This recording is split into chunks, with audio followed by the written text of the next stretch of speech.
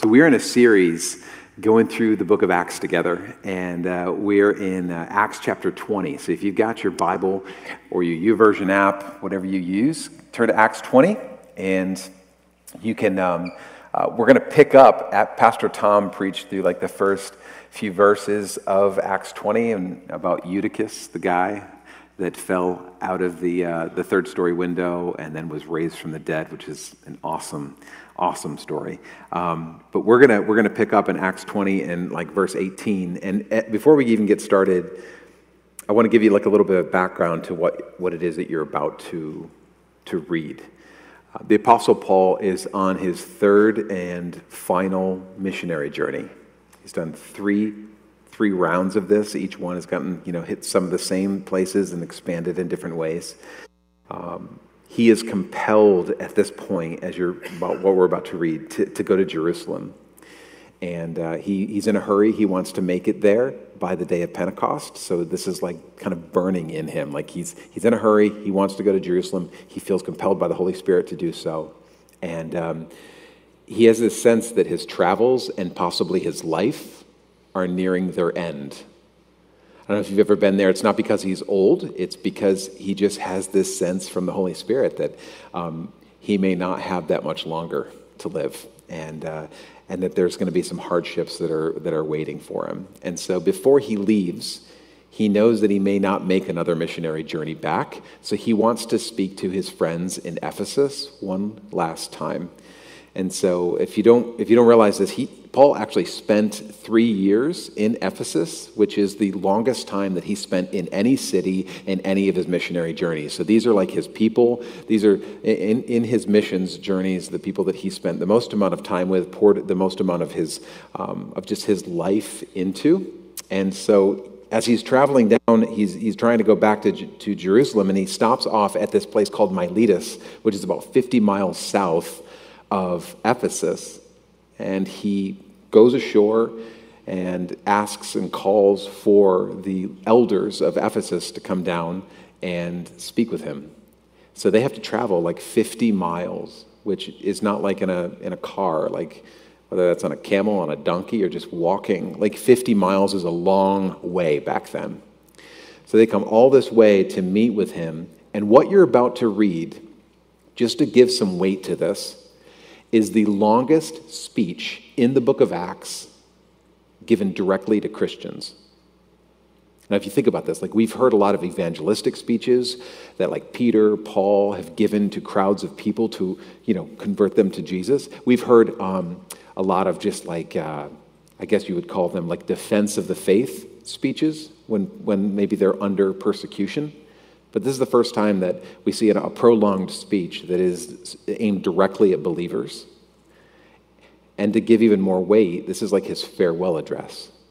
So think about that. Like, what would be some of the things that you would, if you had like one last moment with people that you loved, what would you leave them with? And this is kind of what he's going to be leaving them with. It's significant. So why don't you stand with me, and we're going to start Acts chapter 20 and pick up in verse 18.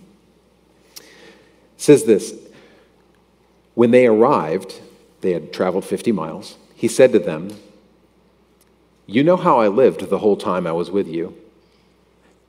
And from the first day I came into the province of Asia, I served the Lord with great humility and with tears and in the midst of severe testing by the plots of my Jewish opponents.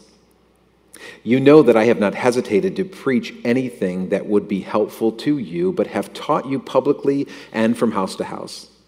I have declared to both Jews and Greeks that they must turn to God in repentance and have faith in our Lord Jesus. And now, compelled by the Spirit, I am going to Jerusalem, not knowing what will happen to me there.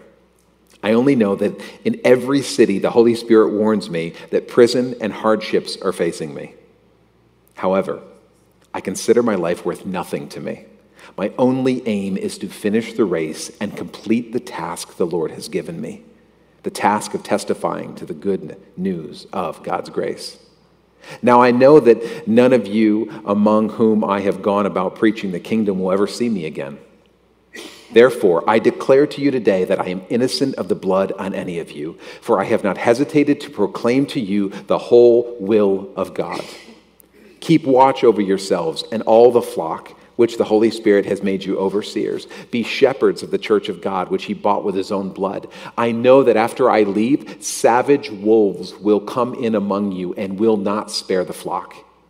Even from your own number, men will arise and distort the truth in order to draw away disciples after them. So be on guard. Remember that for 3 years, I never stopped warning each of you night and day with tears. And now I commit you to God, to the word of his grace, which can build you up, and give you an inheritance among all those who are sanctified. I have not coveted anyone's silver or gold or clothing. You yourselves know that these hands of mine have supplied my own needs and the needs of my companions. In everything I did, I showed you that by this kind of hard work, we must help the weak, remembering the words the Lord Jesus himself said, "It is more blessed to give than to receive." And when Paul had finished speaking, catch this, he knelt down with all of them and prayed. And they all wept as they embraced him and kissed him. What grieved them most was his statement that they would never see him again. Then they accompanied him to the ship. Lord Jesus, I just thank you for the life of Paul. I thank you for a life well lived. And I thank you for not just his testimony. I thank you not just for the letters that we have for posterity and for edification through your word, but I thank you that we just see a man that truly loved people and a man who people truly loved. And we just ask that you would just reveal yourself to us in a greater way. Help us to grasp some of the things that maybe he would leave for us as Christians today and what that means for us in the 21st century. We ask this in Jesus' name. Amen. You can be seated. So you may have read this kind of like I did. I literally read through this past week, and I was like, this is kind of all over the place. It's a bit scattered, but if you understand that Paul is simply sharing from a very deep place to people that he dearly loved, that he poured his life into for 3 years, it makes a little more sense. It's kind of like a father, raising kids and then sending them off to college, and you're like, hey, listen, don't forget to do this, and hey, remember, I've always told you to do this, and don't forget this, and you better do that, and don't follow up on this. All of those things, those last-minute details to someone that you truly, truly love. And I want to just take a moment to look at what Paul's parting words are to these believers that he dearly loves. I often ask when I do funerals, I'll talk to the family, and I'll ask this specific question. I'll say, is there anything that this person, the person that passed, would have wanted to impart to the next generation? What would be their heart's message? And I think the cool thing is we get to see that out of Paul as he's literally just sharing his heart to people that he dearly loves. And so if you're taking notes, I've got 5 points here and that we've kind of just taken out of this. And I just want to drill down in. The first one, it starts out in verse 18. He says, when they arrived, he said to them, "You know how I lived the whole time I was with you. From the first day I came into the province, I served with great humility and with tears and in the midst of severe testing by the plots of my Jewish opponents." So the first thing we see is that Paul is he leans right into relationship. The first point is this, because God can do more with how you live than what you preach.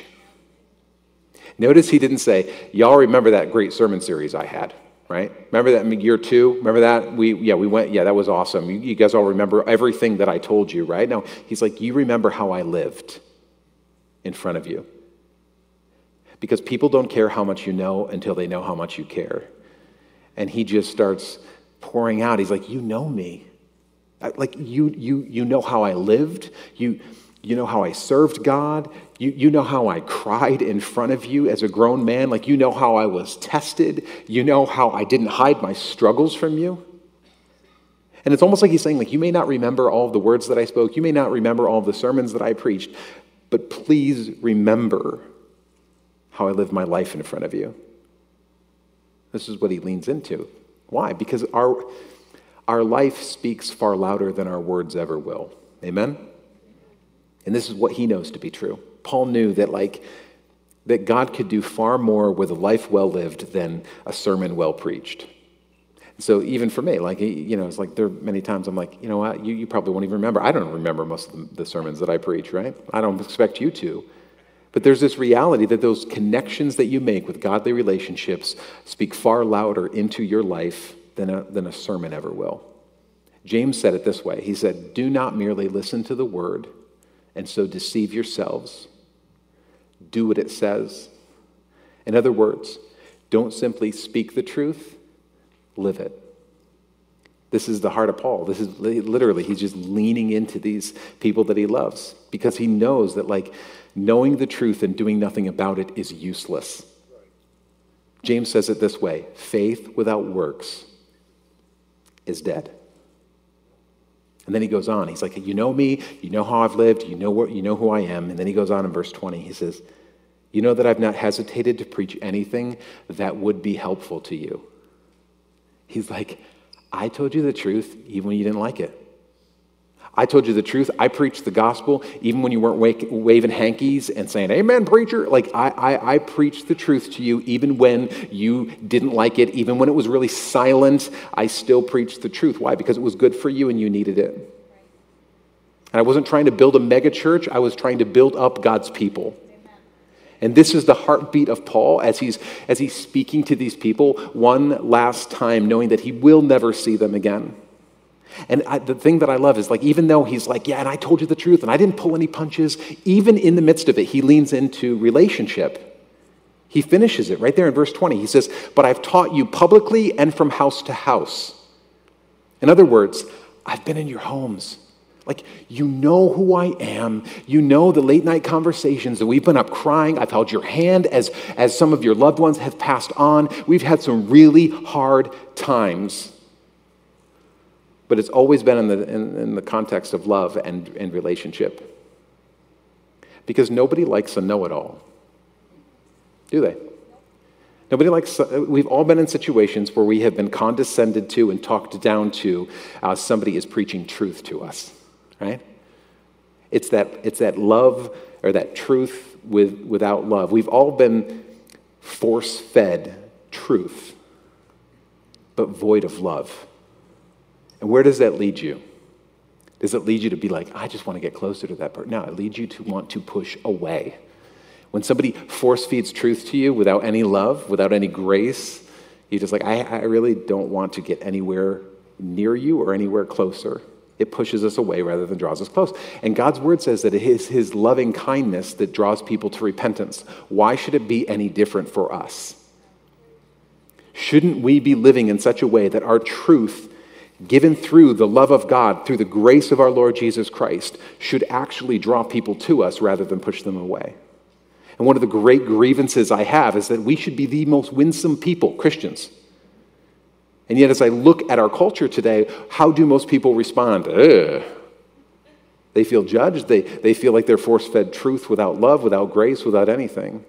And this is what Paul is like, he's imparting to these people. He's like, You should be preaching truth in the context of relationship. Think about this, like truth can actually become oppressive. You ever thought about that?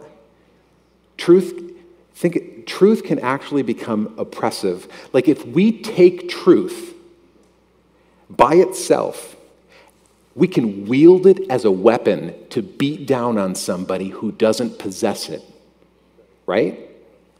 And then it becomes a hindrance rather than a help. Have you ever been in that place where you're just so frustrated with somebody? Why? Because they're doing something wrong and you wish they would change it, and so we beat them with truth and we think that's going to change, and it actually hinders them and pushes them away from us rather than draws them close and is helpful. Because it's that truth with grace. Like truth without grace is law. It's truth. You can tell everybody, you can list it, you can memorize it, but truth without grace is law. And all that does is it's like a mirror. It just shows us how dirty we are. It shows us how dysfunctional we are. It shows us, how undeserving we are. But truth with grace, that's the gospel. Like that is the power of God unto salvation for everyone who believes. And this is what Paul's communicating to the people that he loves. And he would later actually, he would never see them again, but he would write a letter to them. We know it as the book of Ephesians, right? He wrote a letter and reminded them of this very same thing in Ephesians chapter 4, verse 15. Let me read it for you. He says, instead, speaking the truth in love, we will grow to become in every respect the mature body of him who is the head, that is Christ.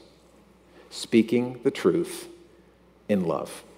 See, Paul knew, and what he's reminding them in the book of Ephesians, what he's reminding them in his like final departing words to these people that he loves, like his beloved, like he's reminding them that humility is the soil that truth grows best in. He's reminding them that truth works best when it comes through tears, when it comes through grace. Church, truth is not supposed to just change your mind. It's supposed to change your heart. It's supposed to do both. Yes, it changes how we think. It changes how we see the world, but it also changes us from the inside out. It has the very power of God. Truth with grace changes us from the inside out. So he's just kind of like, he's just bearing his heart to them. He's like telling them, I haven't pulled any punches with you because why? Because I know you and you know me. And then he goes on in verse 22. He changes gears and he says, and now, compelled by the Spirit, I'm going to Jerusalem, not knowing what will happen to me. Catch verse 23. I only know that in every city, as he's traveling around, the Holy Spirit warns me that prison and hardships are facing me. I mean, wrap your head around what he's literally communicating to these people and what he's got something like on the inside of him that is just so decidedly decided. He's like, I know that I'm supposed to go to Jerusalem. Why? Because I know that the Holy Spirit has compelled me and convinced me that this is where I'm headed and this is where I've got to go. And time's a ticking. I got to get there by the day of Pentecost. I'm not exactly sure what's going to happen to me there, but I'm telling you, the Holy Spirit has made one thing very clear, that prison and hardship are waiting for me there. So, got to go. Right? How many of you would be like, listen, you know what, I got to go to Jerusalem, and I know that prison and hardship are waiting for me, so time's a ticking, guys. We got to wrap this thing up. I got prison and hardship to head to. Here I come, right? Like, nobody is like that dead set on, I got to go towards prison and hardship. But here's what we know. Here's where we can relate to it. If you're a Christian, if you've ever been convicted of something, when you are gripped by a calling, you can say, I quit all day long. I quit. I'm not done with this thing. This Christian thing isn't working. This role, this responsibility, this thing that God's given me, this gifting that he's entrusted me with, I'm done. I quit. This isn't worth it. You can say that all day long, but when you are gripped by a calling, you cannot help but walk in obedience to it. You could try to walk away, but the love of Christ literally will continue to compel you to walk in obedience to that which he's called you to the point where you have to make a decision. Am I going to walk away from him or am I going to walk towards him? But walking towards him sometimes means prison and hardship. It's like, what? This doesn't even make sense. He's like, I'm compelled to do this. But what I know to be true is that when you are moved by the Spirit, then nothing else can move you. Can I just tell you, some of you need to be moved by the Spirit. If you find yourself getting wishy-washy, going from here to there, Christian on Monday, Tuesday, you're like, who? Like going back and forth, just unsure of your faith. I'm telling you, you need to be moved by the Spirit because nothing else will move you when you are moved by the Spirit. When you are compelled by a calling, God has a grip on you that literally, you can try to struggle, you can say I quit, all of those things, and he's like, I got my hand on you. Where are you going? Really? You're going to run away? You going to run? How far? It's like Jonah, right? I'm not going to Nineveh, right? It's like, really? How'd that work out? Yeah? You're just going to keep running? Okay, well, I'll see you in like a couple days. Because when we're compelled with God, nothing else can move us. And then he goes on, and it sounds kind of epic. He says, however, in verse 24, I consider my life worth nothing to me. Really? My only aim is to finish the race and complete the task the Lord Jesus has given me, the task of testifying to the good news of God's grace. Like, these are epic words. If you just take verse 24, you just man, I mean, he's like, my life is worth nothing to me. Really? Nothing, Paul? He's like, it's worth nothing. He's like, my only aim is to finish the task and to run the race. And I just want to boil it down for you. Essentially what Paul is saying to us is this: I know that I know that I know that I know that I know that I know that I know that I know that I'm supposed to be faithful. Faithful? I guess. I mean, we look at faithfulness as kind of that's kind of like a side thing. I know that I know that I know that I'm called to do this and I'm called to do that. I've got these giftings and these talents and I've got this money and I've got these influence and I've got all these things, and God's like, I just need you to be faithful. Could you do that? Could you just focus on faithfulness? He's like, I know that I know that I know that I am supposed to be faithful. And the second point is this: that God can do more with your faithfulness than your talents. God can do more with your faithfulness than your talents. And sometimes we get stuck thinking that, well, God's got big plans for me, and I'm gonna change the world. I'm gonna win Madagascar to Jesus. I got big plans. God's gonna do some amazing things. But what if God is simply asking every single one of us to be faithful stewards of the last thing he called us to? What if the greatest thing that he calls us to is to just be faithful? What if at the end of the day, that is the thing that all of us are responsible to do? You may do a whole lot of things. God's got great giftings. He's got great talents. He's got a great plan for you. He's got all those things. But what if at the end of your life, the greatest thing that could be spoken over you is, well done, good and faithful servant? Not well done, good and faithful, gifted person that does all these kinds of things, and you gave all this, and you did all that, and you had the stage, you did all these.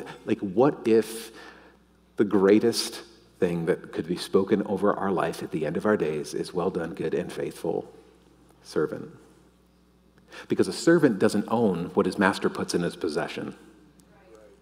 A servant is a steward of that which has been entrusted to him. A servant knows that at the end of his days, he will be held accountable to give an account for that which has been entrusted into his care. That's what a servant knows. So, well done, good and faithful servant. You are the mother that I've called you to be. Well done, good and faithful servant. You are the father that I've called you to be. You are the friend that I've called you to be. Well done, good and faithful servant. Because God can do more with your faithfulness than your talents. He can do more with your commitment than your giftings. And sometimes we run after the talents and we run after the giftings and we run after the calling, and God's saying, I just need you to actually be faithful with that which I have you in right now. I need you to be faithful with the calling that I've placed you in. And don't step left and don't step right. Stand. Stand in it.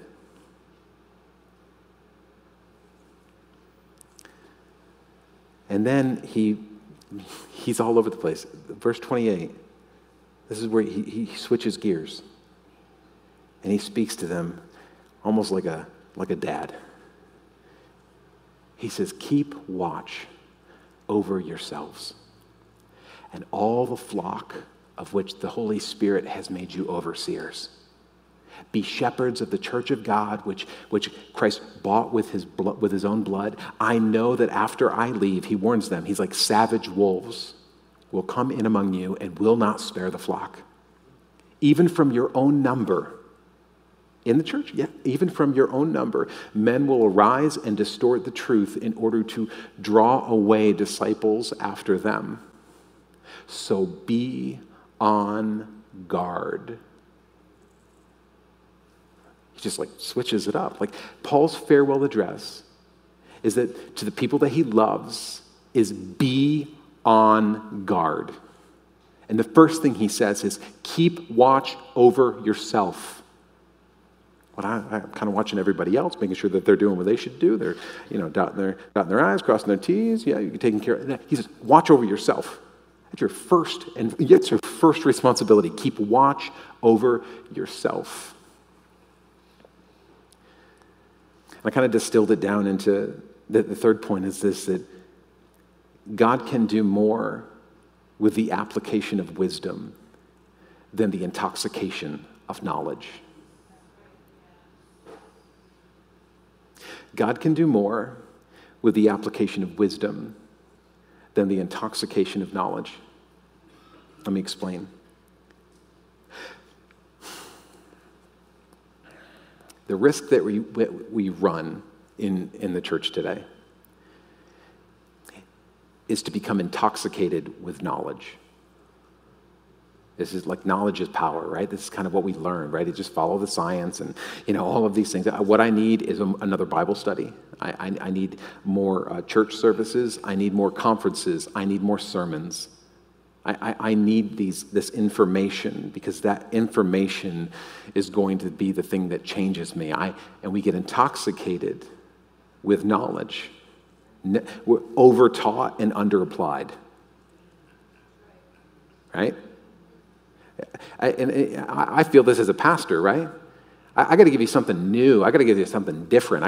But the same old basics of Christianity, some of those things, like, come on, I already got those things. Give me something else. But the reality is that there's so many of the basics that we have, yes, we're intoxicated with the knowledge thereof, but have not yet applied into our life. And he's just like, listen, guard yourself. Don't let knowledge that you've attained never apply as wisdom into your life. Intoxicated by knowledge, but like emaciated by inaction. As I look at the church for today, it's like, I just need more information. I just need this. I just need more. I just need more of this. Another Bible study. I need another sermon. I need all those things. And Paul, after leaving them, after preaching and teaching and being with them for 3 years, is like, just be on guard. Guard your heart. Keep watch over yourself. Be obedient to the Holy Spirit, even if it's hard, especially if it's hard. Especially if it's hard. Be obedient to the Holy Spirit. Like Paul's kind of reminding them. He's like, now that you have the knowledge of the truth of the Word of God, you're now responsible for the truth that you now possess. That is a weighty thing. In an age where we just think, I just need more knowledge, just so you know, you're now responsible for the knowledge that you possess. And when we think that the answer is to amass more knowledge and yet apply very little, we're putting ourselves in a very precarious situation. Make sure that you turn your knowledge into wisdom. Make sure that you apply not just knowledge that you've attained as mental assent, but that you've changed it into action in your life. Be on guard. And then he warns them. He talks about savage wolves. I don't know if you guys saw that. He's like, just so you know, savage wolves are going to come in, and they're not going to spare the flock and all that. What's he talking about? He's talking about false teachers. That false teachers will come in with a false gospel, with a twisted, distorted gospel, with new ideas that are actually not the truth of the gospel. So my question is this, what does that look like for us? What does that look like in the 21st century? What does that look like in America? What does that look like today? I mean, we see Paul leaving these Ephesians, and they had their own set of stuff going on in Ephesus at this time. But what does that look for us if we're supposed to be on guard, if we're supposed to watch out for the savage wolves, the false teachers among us? Good thing we don't have false teachers today, right? It's pretty awesome. It was back at Ephesus, but I think we weeded them out, so now we're good. Everything's all good. I think one of the difficulties that we face in today's world, especially now, is the ready access of information. You can some of you already have, even as I'm preaching, you're fact checking, right? I don't think so. Oh, no. Right? You can go through, you can fact check everything. You can go through and check you can study, you can listen to another sermon. If you don't like what I have to say, you can just listen to somebody else preach on this same message. Maybe they'll tell you something different. Maybe they'll tell you something that you do like, right? I mean, like, so you can kind of go through, and we have this ready access to information. And since COVID, it's gotten worse. Can I just tell you, since COVID, almost every church has a podcast and a YouTube channel. Before COVID, let me phrase this correctly, because we're not in competition, right? I'm not in competition with Curtis Lake. I'm not in competition with Rock. We're not in competition with East Point, right? But here's the thing. Before COVID, we were compared with the church next door. We were compared with the church down the street. We were compared, like, I don't know, I kind of like this church. I like their worship, but the preacher's weird. We go back and forth. We can kind of compare and contrast churches. But now, since COVID, we're compared and contrasted to every church in America. Everywhere. Everywhere. And so now more than ever, especially in the midst of people not necessarily coming back to church or not coming back fully and all of those things, that we find less and less Christians binding themselves to a local church, binding themselves to a weekly gathering, binding themselves to a local body of believers, even binding themselves to a local church pastor. That in and of itself is just that's kind of weird. And you're like, well, doesn't that sound a little self-serving to you, Justin? I'm like, I'm not even talking about you binding yourself to like me. I'm just saying like, this is the kind of like the situation that we're in. And so what happens is we end up opting for online church, which might consist of a playlist of pastors and a playlist of preaching and teaching all over the spectrum, doctrinally and theologically. But they're excellent communicators. Excellent communicators. And I bring this as a warning to you because if we're not careful, and I'm as guilty of this as you, is that we will trade good doctrine for great communication.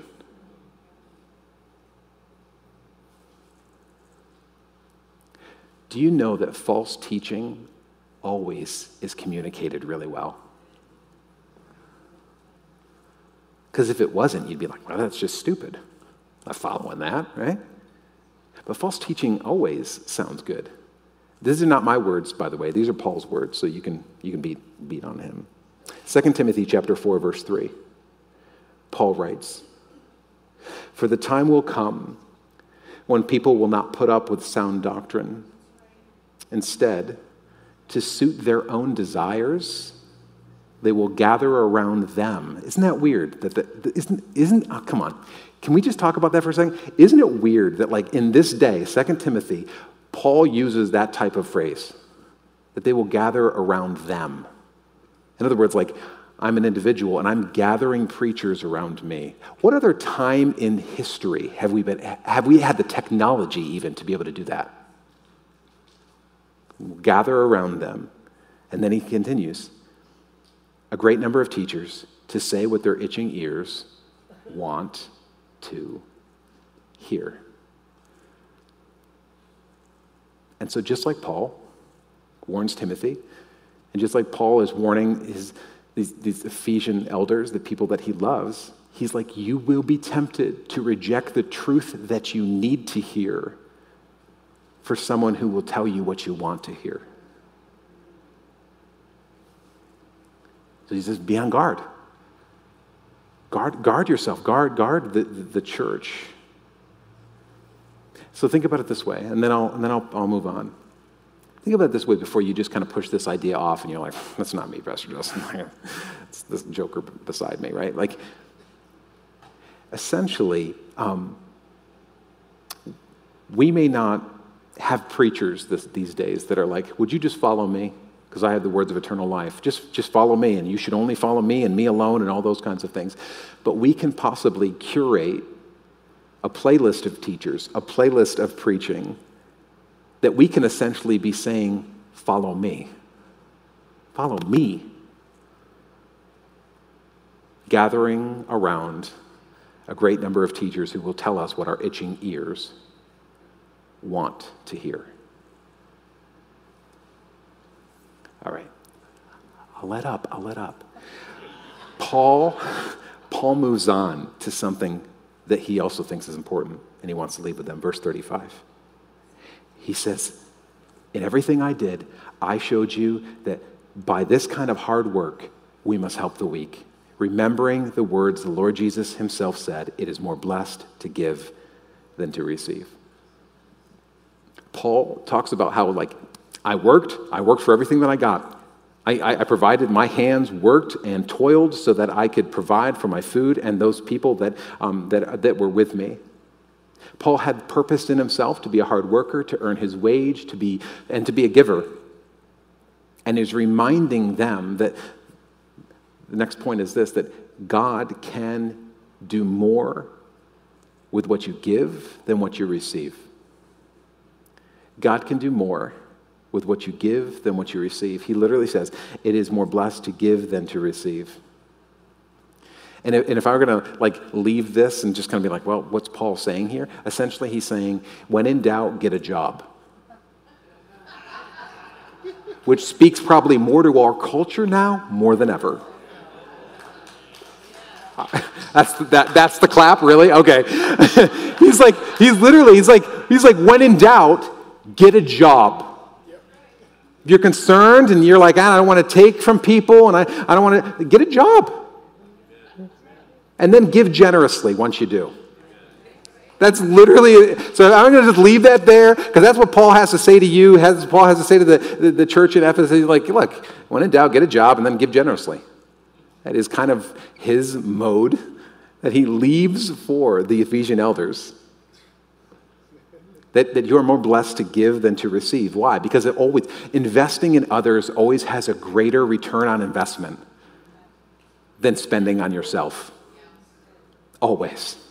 It always does. So, he's like, get a job, give generously. And then he drops the mic. Literally, you can read it for yourself. I mean, he goes all over the gamut, and then he ends with get a job and give generously, and he's like, I'm all done. I'm all done. And what perhaps the most impacting part of this message, of this portion of Scripture, is the response after this message of the Ephesian elders, after Paul is done speaking. Let's read it in verse 36. When Paul had finished speaking, he knelt down with all of them and prayed. And they all wept, as they embraced him and kissed him. And what grieved them most was his statement that they would never see his face again. And then they accompanied him to the ship. I don't know if it's just because I'm a guy, but did anybody else notice how many times they talked about tears and crying in these 20 verses? I mean, it's almost awkward. How many times? I'll read them for you. Verse 19, the very beginning, he says, I served the Lord with great humility and with tears. Great humility and with tears. Verse 31, he says, remember that for 3 years, catch this, and this is where it gets awkward, I never stopped warning you, each of you, night and day with tears. Night and day with tears. Verse 37, they all wept and embraced him and kissed him. Now maybe I'm a little off, but you can weigh in on this, and maybe you disagree with me, and that's fine. But this seems really odd to me because we've been working through the past 20 chapters of the book of Acts together, right? We've been talking about Peter, then all of a sudden it switches, and we all hear about Paul. And I guess I had in my mind that Paul was like a manly man. Anybody else have that idea? That Paul, man, he wouldn't back down for nobody. You could beat him, you could stone him, you could leave him for dead, and he's just like, he just walks back in, he starts preaching again. Like, he wasn't scared of persecution, he wasn't scared of threats. They would be like, don't speak the name of Jesus, and he was like, Jesus. Jesus, Jesus, Jesus, right? I mean, literally, that's how I pictured this guy. Like, he's just a man's man. Nobody's going to tell him what to do and what not to do, because if Jesus has called him, who are you to tell me anything else? That's how I see him. That's how I've viewed this guy. And then we see him talking for the first time, this long portion of Scripture, as he's speaking to these people that he spent 3 years with, that he's preached to, that he's been living alongside. And he's like a huge teddy bear. Literally, like this guy is like crying all the time. I cried with you day and night. You know it, right? And then they're hugging him and they're kissing. They're embracing him. Like they're crying over him. And we get this unforeseen glimpse, church, of what it must have been like to see Paul minister to people. And it kind of flips it on me. Like, I mean, these people traveled 50 miles to see him one last time. And not to see a gruff macho man kick him in the pants, but to see a man that they loved and to say goodbye and to kiss him and to embrace him and to cry. And the thing that I've been toiling around with is that what if tears are not meant to be a weakness but a strength? In our world today, especially for men, like tears are a weakness. I've never cried, push it back in, right? Yeah, I mean, we don't cry about this, right? What if tears were meant to actually be a strength, not a weakness? Because what surprises me is that rather than hiding his humanity, Paul led with it. He's like, you saw me, you know me, you saw me tested, you saw me crying, you saw me mad, you saw me, like, you saw all of me. You know who I am. I didn't hide anything from you. I didn't hide my humanity from you. I was who I am, and you know me. Because God can do more with your humanity than your abilities. I think the thing that I love about what we just see out of Paul is he just leans in and like, you know me, you know my humanity, you know that I've been humble, you've seen me cry. I think that sometimes the worst thing we can do is to act like we're perfect. Amen. And not acknowledge our own weaknesses. Like I got struggles. I think that Paul knew that like God's power is made perfect in weakness. For when I am weak, then I am strong. Church, God can use your strengths, but his power, he says it, his power is made perfect in weakness. And so many times we walk around thinking we need to lean into our strengths. Why? Because, well, we don't want to have to lean back on the crutch of our weakness. We're gonna lean into our strengths and act like we're perfect and act like we have all these things together. And Paul just leads with his humanity. He's just, you know me, you've seen. And I've got strengths, but I'm not talking about my strengths. That means nothing to me. God's power is made perfect in my weaknesses. Why don't you stand with me?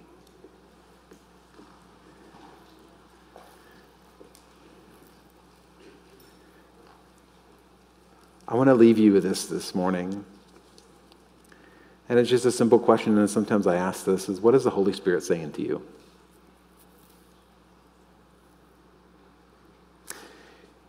God can do more with how you live than what you preach. God can do more with your faithfulness than your talents. God can do more with the application of wisdom than the intoxication of knowledge. God can do more with what you give than what you receive. And God can do more with your humanity than your abilities.